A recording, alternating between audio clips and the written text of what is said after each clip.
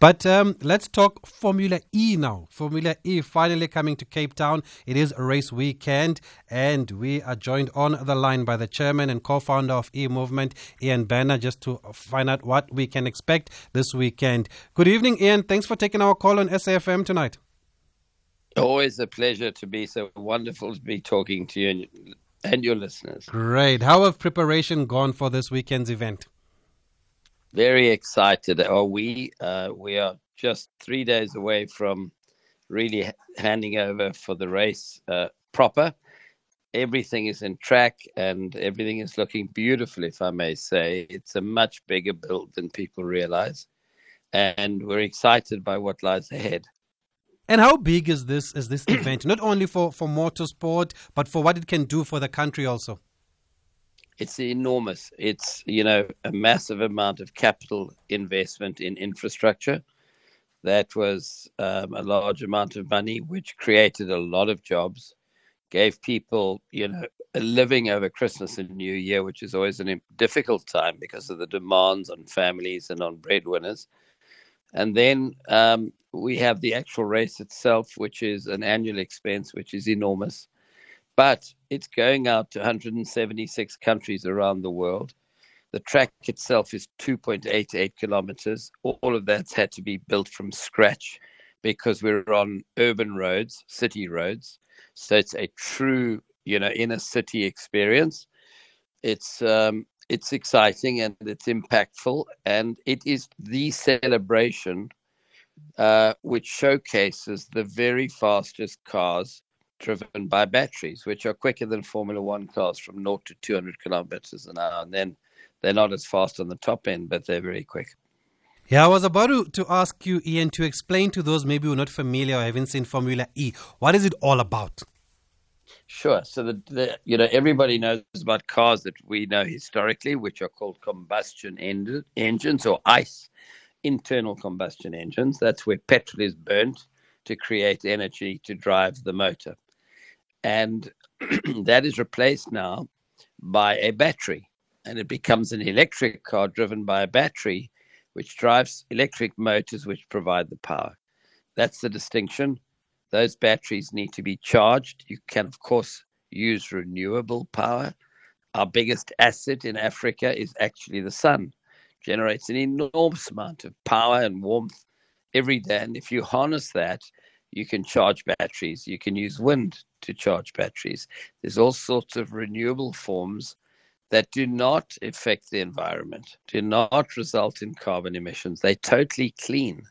So that's the massive distinction. And the thing about it is we're only just starting to see electric cars in this country. But elsewhere in the world, there are markets like Norway where 89% of new cars are already battery.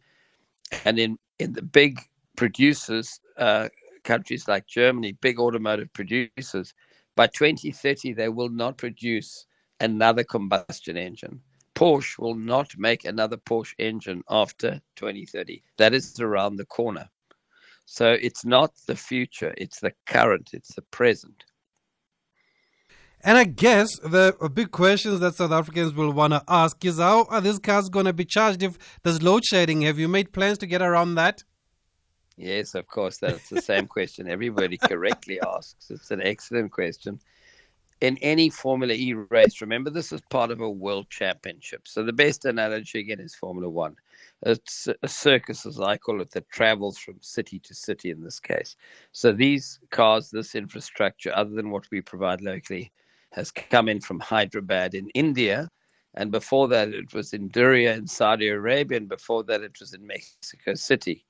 So, and from here, it travels to Sao Paulo in Brazil. So it's a truly world championship event.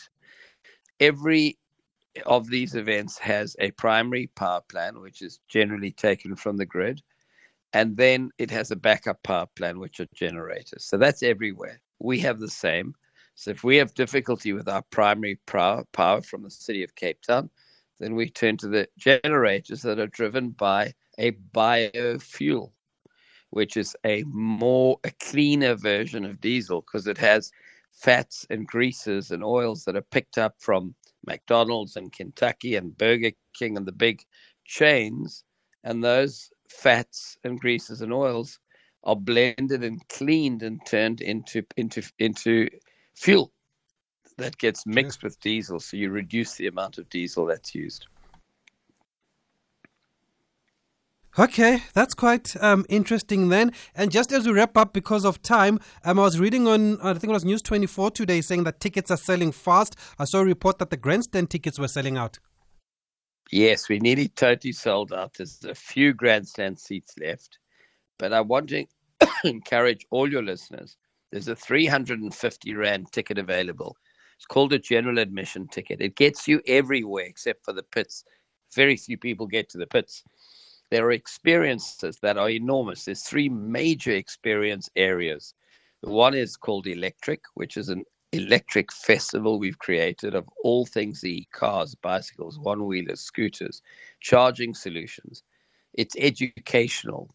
We'll be launching Formula Student Africa from there, where we have 6 universities signed up, and Warwick University from the UK has brought their race team and the Professor of Engineering to be part of the launch to set a blueprint so that next year, these universities and others that join the program can enter a car, have a race team, build a car, and that's about promoting e-mobility skills amongst young people so that they can get jobs that are relevant to the demand in the marketplace.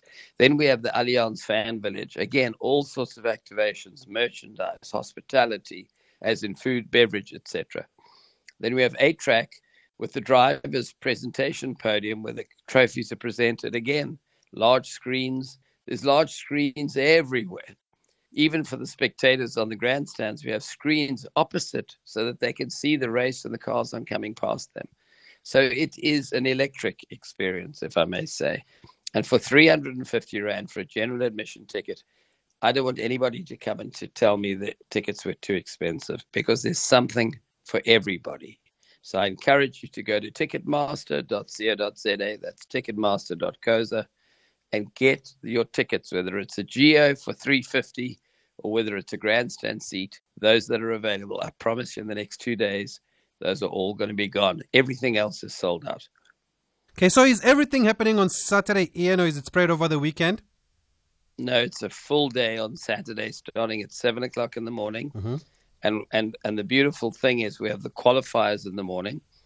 Those are really exciting shootouts that happen between the drivers. It's a unique format where they race in like a round robin initially, and then the fastest in each group goes into a semi-final and a final to determine the grid positions. It's really quite unique. So that means it's active all morning. And when you're not watching the qualifiers, you go in and visit these experiences that I spoke of. And then you've got the race in the afternoon. And when that's all done, if that's not enough, there's DJs playing in each of these 3 large activation areas to give you some more. Okay, wonderful. And I was actually there last year. You guys took us around the track to see when the track was going to be. It was a wonderful experience. All the best, Ian. Thanks for speaking to us. Thank you, Tembisa. Thanks. I was actually there with Koketso, who's just reminded me on WhatsApp that we were there last year. So I hope you'll be attending Formula E this weekend. Let's head over to Koketso. It's 8 o'clock. It is time for news. I wanted to give the score, but every time I want to give the score, they go to an advert. Oh, 54 for 1. No, it can't be. Okay, no, they've gone to an advert. I can't see the score now. Sorry about that.